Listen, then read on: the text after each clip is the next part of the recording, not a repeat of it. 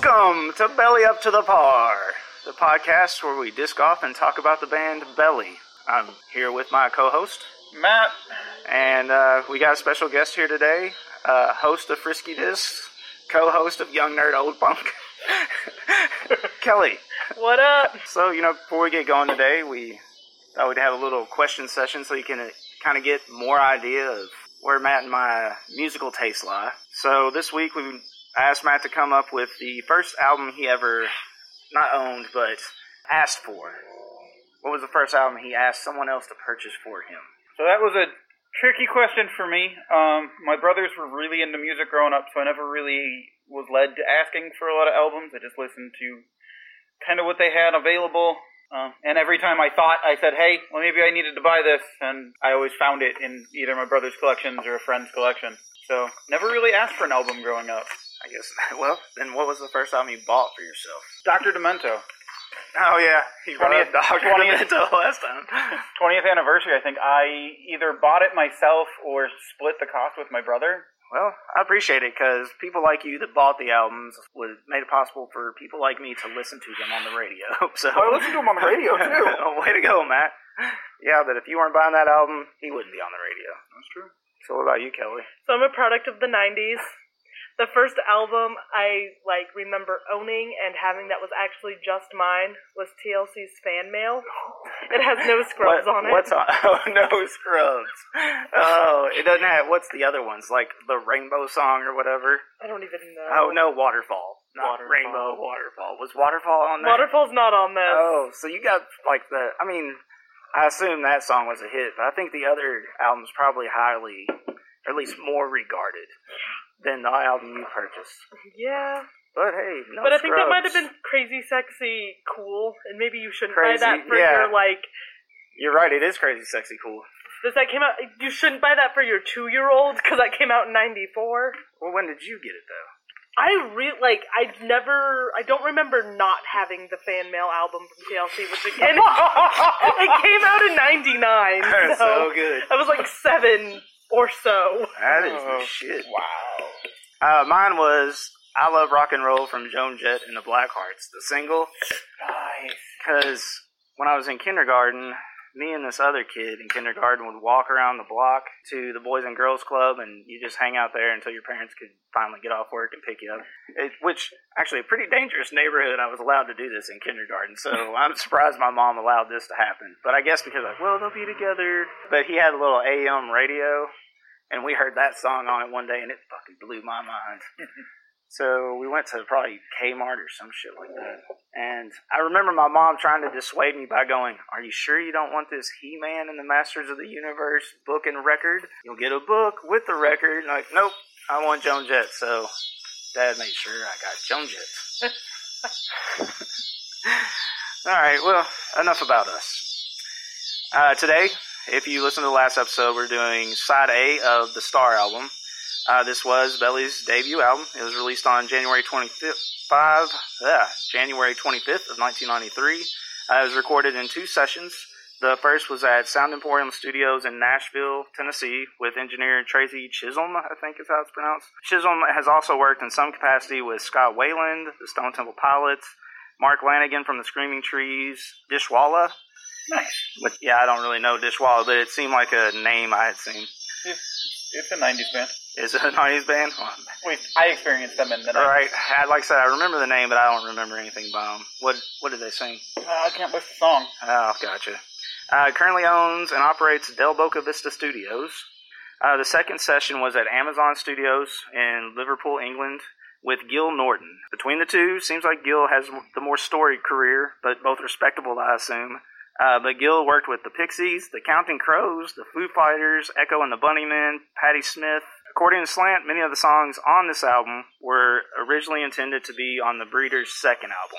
Which Kelly wasn't here last time, and maybe you didn't listen last time. She left the Breeders to start her own band. Huh. Yeah.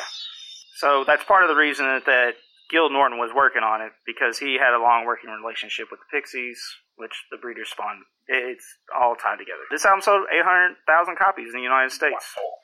And they also got 2 Grammy nominations, Best New Artist and Best Alternative Music Performance. The band themselves, on their bio, described Star as by turns dreamy, creepy, jaggly, delicate, and melodically expansive. Just to kind of go back, well, I guess we can just do it song by song, but we're going to do side A. First up on side A was Someone to Die For. So the first thing I thought of was because, like, the song starts with Poor Thing.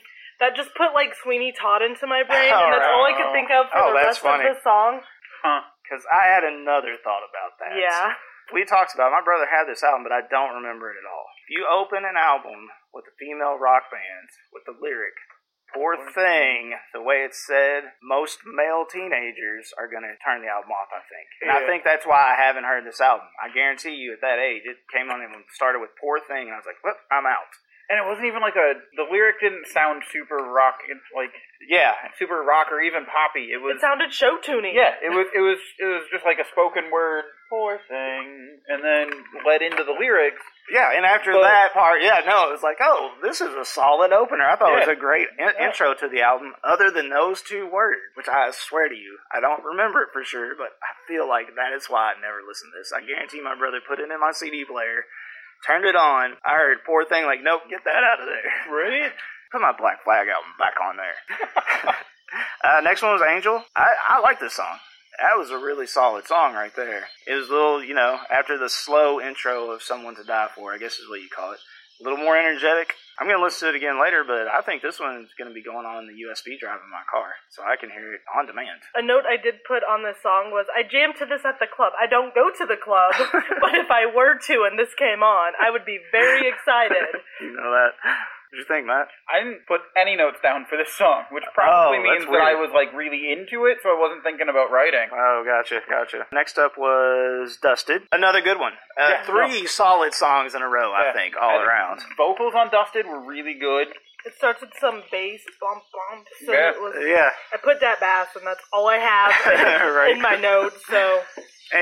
Overall, up to this point, I kind of thought, it's a 90s rock album. Yeah.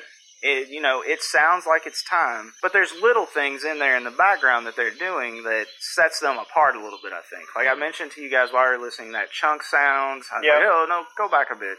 And then there was also, I don't know what kind of string instrument, and I think it was on Dusted, maybe, that was on. It's on song 2. Is that was it on Angel? So it was on Angel. And I noticed that, Yeah, there was that My note is that a mandolin? Or lute? Some sort of string instrument? A sitar, maybe? Yeah, Something there was like just that, a weird, like, string instrument that showed up that I wasn't... No. So I think they did things to try, I think they knew, like, we all, 90s bands sound a lot alike. We're going to do these things so we don't all sound exactly like them. Next up is Every Word. Oh, I like the intro on that one. It had a really good lead-in. I like the outro bit. Like, I love it. The endy bit is how I labeled it because I'm not good at words. It's like... It was very different, very... it's a little too psychedelic. I was going to say psychedelic. Yeah, it's exactly. Just a little bit too much for me. I'm not big into any kind of psychedelic. I put weird transitional pacing, because there were some spots in it that, like, they transitioned from one piece to another. Right. And it just kind of, it tweaks weird. I know what they're going for. For what they're trying to do is probably really good, but it's not my style of song. Right. Up next was Geppetto, which, I was very happy with after Every Word. A little more up-tempo after that last song. I like the bass parts in this song. And I think he was really kind of just replicating the guitar parts, but still, it was solid. I did put a note that more songs should use the word or name Geppetto in it, because it's a really good lyric. Like, right? Yeah, no, it was. Yeah, it did. Actually, the one, I put a couple of notes on this one. One was good instrumental in pace with the vocals. It didn't feel like anything was forced. I don't know if anybody else notices, but the backup singers, like the backup sound, they were consistent with their pitch, and sometimes you can catch a weird tweak in some backgrounds. Yeah, I didn't pick up on that, but it took me until song 8 to realize there was more than one person singing. Oh, dude. No, you could catch it for sure. Oh, man, that's funny. A little bit slow there. But I also put that I like the extra on Geppetto. Right on. Next up was Witch. It was a short song. In fact, Matt and I were both like, that's over? So it didn't really leave much of an impression on me. But this is song number 6 of what's probably a 12-song album. 15-song album. Songs. Yeah. So it wasn't terrible, but it just probably... It's like a minute and a half, I think, is what it was. I don't see it ever being a favorite or anything like that. It didn't help that we were asking which the whole time, Yeah, so we we were most likely screwing missed around. like half the song. That's true. We were screwing around a bit during that song. I guess we didn't do our job here, guys. Nope. Next up was Slow Dog. I like the chorus parts of Slow Dog. No, I put good vocal work was one of my notes. I did not like the verses at all. I have the term "surfs up" written in my.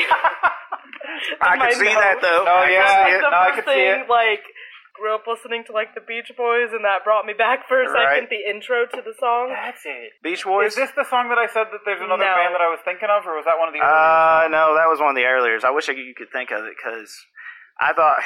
I'll go ahead and tell you who I thought you might have thought of on that song.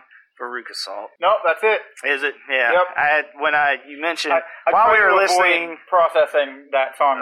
Quick recap. While we were listening, Matt, during one of the songs, like, man, this reminds me of somebody, and I didn't want to say who. No, 'cause that would have seriously changed my thought yeah. process on listening. And I could hear it, but I mean, they're comparable, but I wouldn't say they're Veruca Salt. No, Pretty much. Yeah. In whatever song 7 is, Slow Dog. Slow Dog. I also found like the like guitar riff that they used sound very like stock music-y. Like at least now in 2018, it's like I know what you're saying. this feels like a theme song of sorts. Right. Last song was Low Red Moon. I put it down that it's a Drudge song, but Drudge can be a negative connotation. I don't really mean it that way. It's a dark sway song when you're in a show. You're just kind of in your spot, going back and forth, and like a cat, waiting to pounce. Except they don't really ever get to the pounce part on this, which I kind of knew they wouldn't, because this is a side ender. You're not going to, well, I guess you could end a side ender that way, but I don't think the majority of albums I listen to, they kind of go out into a, not necessarily a fade out, but kind of a slow down before you flip the album over and boom, energy song. Yeah. It was not a bad song. I thought it could have been a little shorter, though. Agreed. It was a little Nirvana-y for me. Yeah, no. And that's the thing, too. It is kind of, and God, I wish I could think of a good Nirvana song, but they never hit that raw chorus. No, Yeah, they never have the pick back up. You never got that chorus. raw chorus to get all rageful. And that's it for side A. Overall impressions? Actually, I wrote an overall of enjoying the introduction to the band, and I'm really looking forward to hearing side B and the other. Yeah, album. same way, man. I'm kind of blown away. I was not expecting much. No, I was fully expecting this to be a. Yeah, I'm not sure if I want to, I honestly thought I'd come in here and I'd have to be like, all right, I don't want to be a dickhead, talk shit about this band, because whatever song they play is better than whatever the fuck I can do. Right. So I'm happy I don't have to do that. Yeah. I don't have to fake enthusiasm. I really like this. Yeah. I expected this to be some like super, super obscure band, knowing Tim. So when I found it on Spotify, I was genuinely like, oh, people did listen like to this, because I only knew the band name going in. Right, yeah, no, Kelly didn't really know And much. the closest thing to research I did is they have a show in Madison in October. Yeah, I looked that up when we first started talking about Yeah. doing this podcast. They also have one in Chicago coming up and Minneapolis. I don't know. It's quite a travel. Yeah. Let's see how these albums go. Sponsorship might help. No kidding. It'll be too late. The dates will have Oh, already shit. passed I by was the gonna time this say. is probably released, to be honest with you. Next episode, we're doing side B. Oh, yeah, I wanted to mention, we haven't even heard the hit single from this album. Really? Yeah, it is the first song on side B, Feed the Tree. Next is Full Moon, Empty Hearts. Then White Belly. Then Untogether. Then the titular Star. Sad Dress. And then Stay.